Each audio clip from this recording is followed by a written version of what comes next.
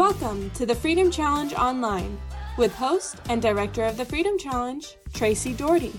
Our mission is to do good by helping enslaved women and children, to do more than you ever thought physically possible, and to do it together by connecting women with a heart for a hurting world.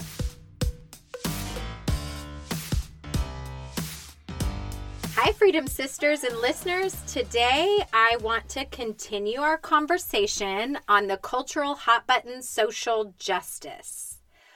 On the last podcast, we started a conversation that was intended to expand our worldview and align social justice with biblical justice. We looked at questions like, how does social justice fit the narrative of the believer? And what is shaping our views of justice? Is it the culture or is it scripture? What is God's heart on social justice and whose original idea is it? So here's some simple language we use to frame our discussion. Social justice is humanity positioned to stand against, to fight for my rights, to seek retribution for wrongs. Whereas biblical justice stands with, walks toward, and seeks the restoration and change in the way that humans relate to each other. So my desire for listeners is to have a well-informed why from Scripture. So here's some of my favorite scriptures that I want to encourage you to chew and meditate on as you consider what biblical justice is.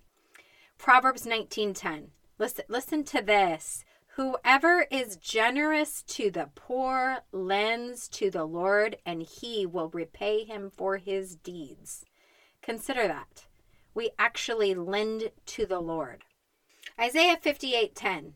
If you pour yourself out for the hungry and satisfy the desire of the afflicted, then shall your light rise in the darkness and your gloom as the noonday.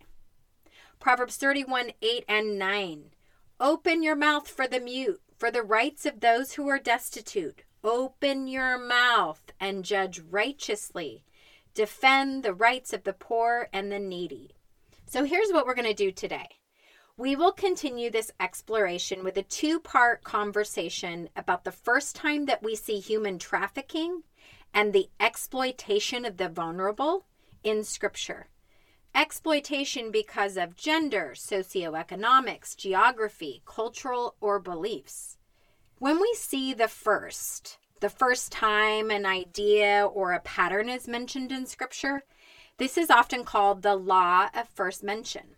This means like stop in your tracks, Selah. Pay attention. God is unveiling something very important about himself. The biblical text we will look at today is Genesis 16, and we're going to read straight through it in just a moment, but do consider that in this passage there is two firsts. 2 times things are mentioned for the very first time in Scripture. It's the first time slavery and human trafficking is mentioned, but it's also the first time and the only time in Scripture that God personally reveals himself by name to a woman. Not just any woman, a slave woman. So with that, let's listen as I read from Genesis 16.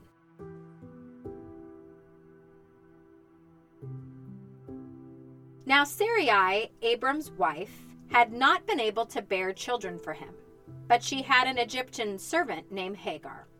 So Sarai said to Abram, "The Lord has prevented me from having children. Go and sleep with my servant.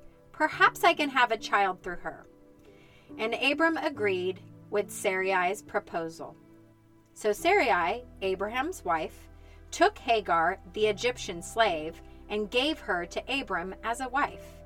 This happened 10 years after Abram had settled in the land of Canaan. So Abram had sexual relations with Hagar, and she became pregnant. But when Hagar knew she was pregnant, she began to mistreat her mistress, Sarai. She treated her with contempt. Then Sarai said to Abram, "This is all your fault. I put my servant into your arms, but now that she's pregnant, she treats me with contempt. The Lord will show who's wrong, you or me." Abram replied, "Look, she's your servant, so deal with her as you see fit." Then Sarai treated Hagar so harshly that she finally ran away. The angel of the Lord found Hagar beside a spring of water in the wilderness, along the road to Shur. The angel said to her, "Hagar, Sarai's servant, where have you come from, and where are you going?" "I'm running away from my mistress, Sarai," she replied. The angel of the Lord said to her, "Return to your mistress and submit to her authority." Then he added, "I will give you more descendants than you can count." And the angel also said, "You are now pregnant and will give birth to a son. You are to name him Ishmael, which means God hears. For the Lord has heard your cry of distress. This son of yours will be a wild man, as untamed as a wild donkey. He will raise his fist against everyone, and everyone will be against him. Yes, he will live in open hostility against all of his relatives." Thereafter, Hagar used another name to refer to the Lord who had spoken to her. She said, "You are El Roi. You are the God who sees me." She also says, "Have I truly seen the one who sees me?" So she named the well of the living one who sees me. It can still be found between Kadesh and Bered. So Hagar gave Abraham a son, and Abram named him Ishmael. Abram was 86 years old when Ishmael was born.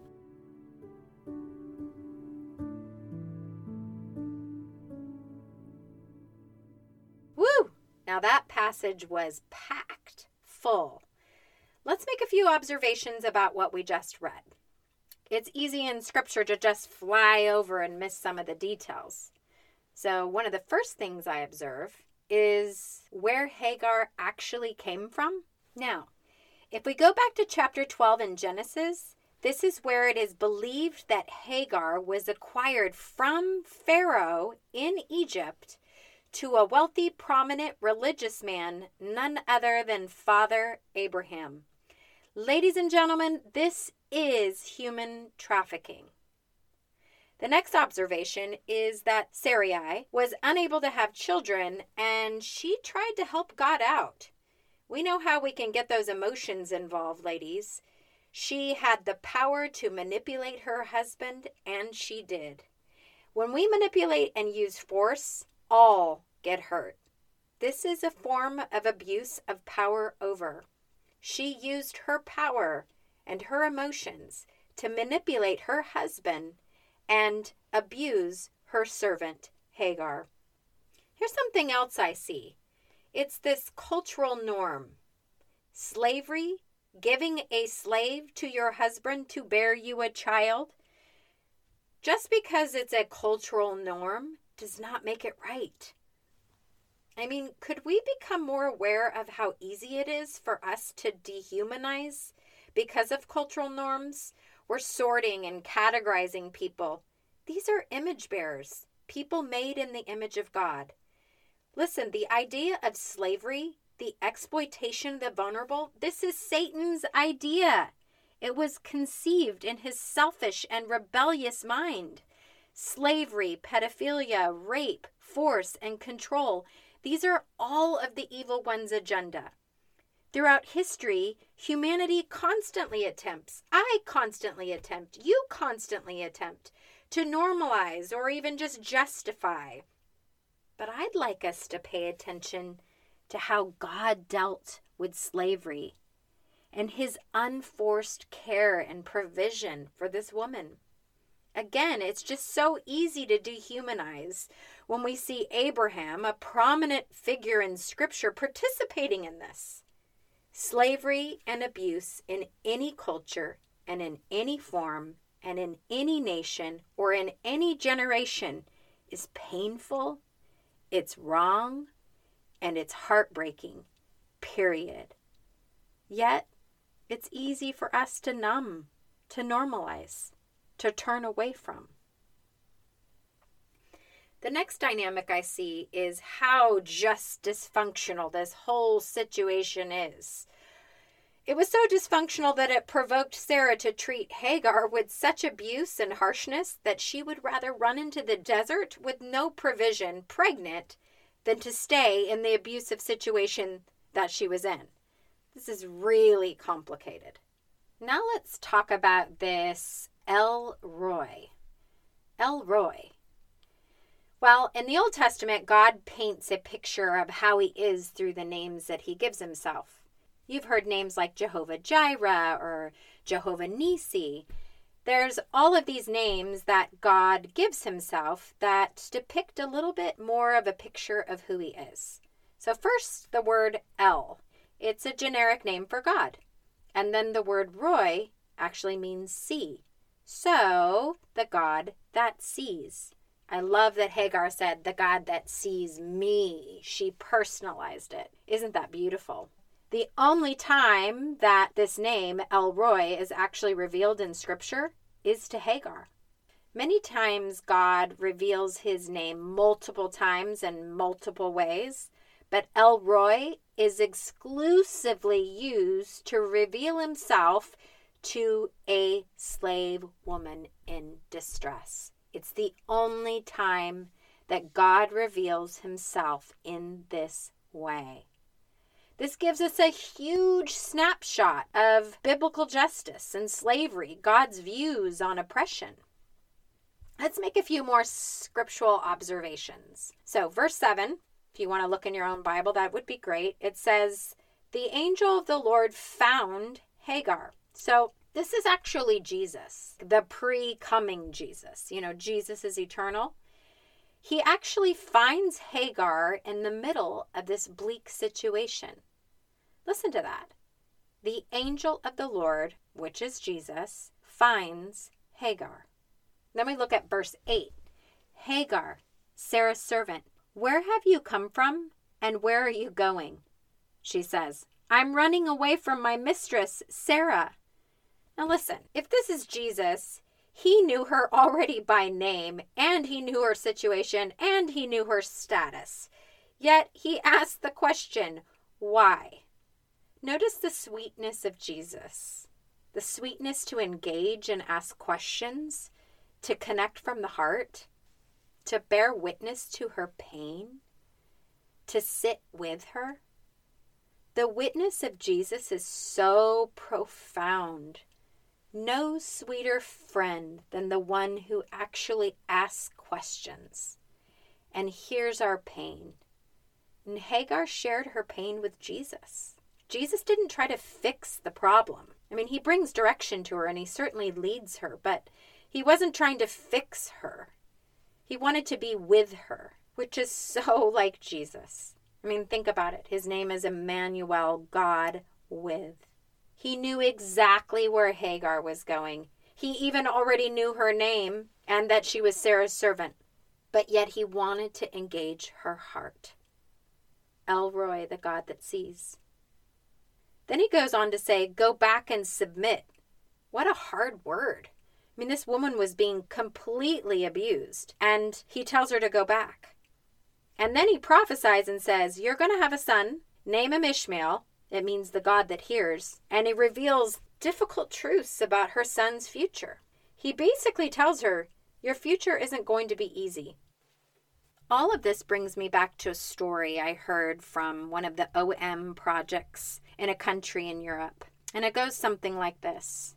There's a woman who often visits brothels in a country in Europe, and she was building relationships with these women. She wasn't trying to fix them, and she knew that what she could do to rescue them was very unlikely because of the unique situation that they found themselves in. Yet, she was showing up. She was asking questions. She was knowing their names. It was told to me that this beautiful woman, who wanted to be and act in the same spirit of Emmanuel, would show up to the brothels and sit with these beautiful women. There was a handful of them that were actually African women, many of them in their young 20s and early and late teens, and they had found themselves together in this brothel.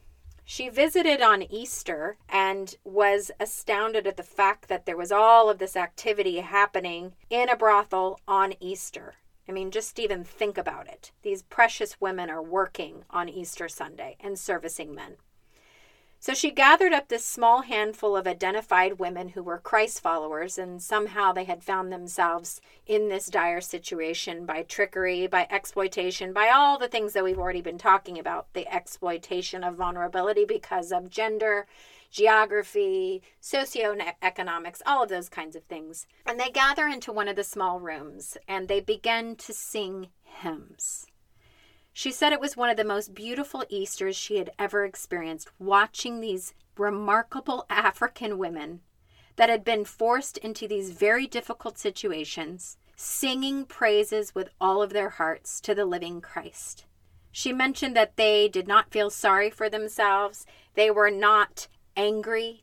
They comforted one another. They gathered around one of the younger sisters and prayed strength over them. She sat and just gave witness to their pain. She validated their humanness. She cried with them, she wept with them, and she sang the praises of Jesus on Easter Sunday with them. When the day closed up, she walked away, and guess what? Nothing had changed. It was still difficult for these women, and she didn't know how are they even going to get out of this situation. But she showed up just like the angel of the Lord showed up to Hagar. El Roi, the God that sees, that knows your pain, that stands with you in it, that asks questions, that bears witness. Now, that's not to say that problems don't need to be fixed. Please do not gather that information from the story I just told. What I want to say is how hard it is for us, especially as Western Christians, to walk toward and stand with when we know that there is nothing we can fix. I want you to listen to that. How often do we choose not to see something or someone? How often we choose not to walk towards something that's so painful if we can't fix it? Yet we see in Scripture that El Roi, the God that sees, asked questions and sent her back into the most difficult situation, actually sent her back into her abuse. That's something to think about right there. El Roi, the God that sees. Now let's look a little bit at Hagar's responses, because those are key. Verse 23, therefore Hagar used another name to refer to the Lord who had spoken to her. She said, you are the God who sees me. She also said, have I truly seen the one who sees me? So the well she named, Well of the Living One who sees me. What a powerful revelation. Not just a God who sees, he's watching me from a distance, some sort of Bette Midler song, but the God who sees me. The wilderness brought her face to face with a God who cares when she's hurt. I'm curious. She never responded with excuses or questions about the difficult things that she was asked to do. Return to your mistress. Nothing was really even solved, and God didn't make any promises to fix her situation. But listen, for the first time, this slave, this gonna-be single mom, this abused, estranged, and trafficked woman saw a God who fully engaged her. It was a permanent reminder of this through her son Ishmael, whose name meant the God that hears me. And through this new picture of hope, she realizes at the core level that God sees me in my pain, in my despair, in my wilderness, in my ugly, at my worst, when nobody sees or cares or even wants to know me. He found me. He hears me, and he sees me and my unborn child.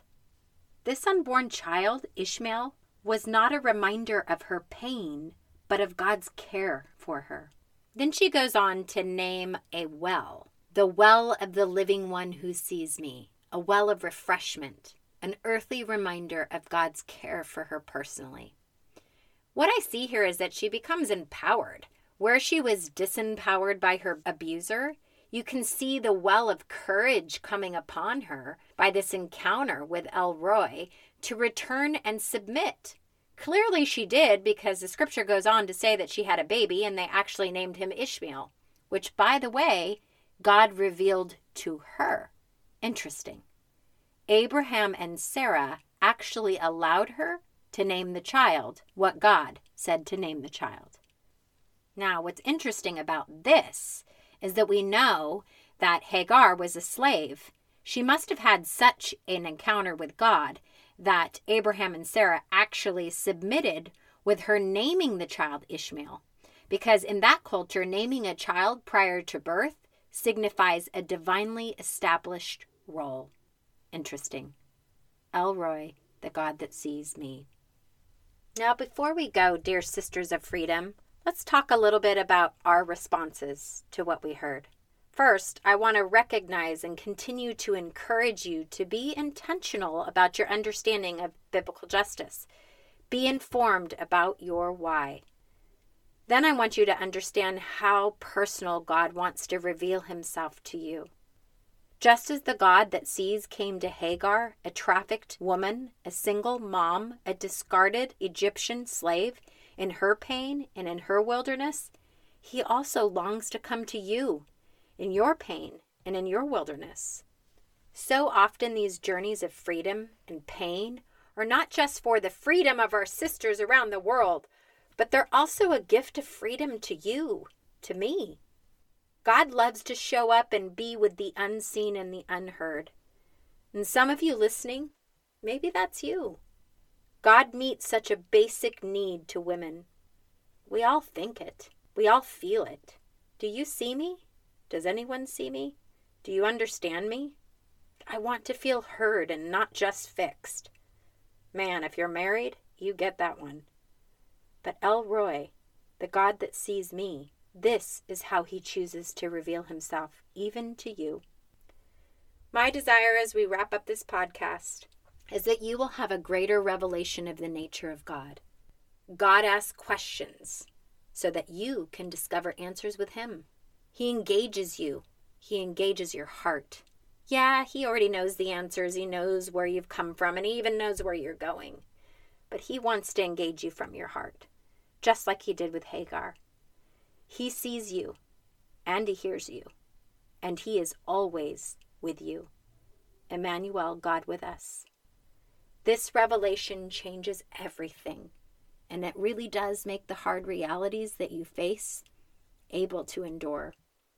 He is near you in your wilderness, personally. El Roi, the God that sees you, and he sees me. Now that is biblical justice. I hope you've enjoyed today's podcast. Please continue to engage with us, leave comments, and pass on the valuable content to your friends. I look forward to continuing our next time together as we continue studying biblical justice and the life of Hagar. Thanks for listening to the Freedom Challenge Online. For more information about what we do and how you can partner with us, check out our website, thefreedomchallenge.com. And you can follow us on Instagram @thefcusa.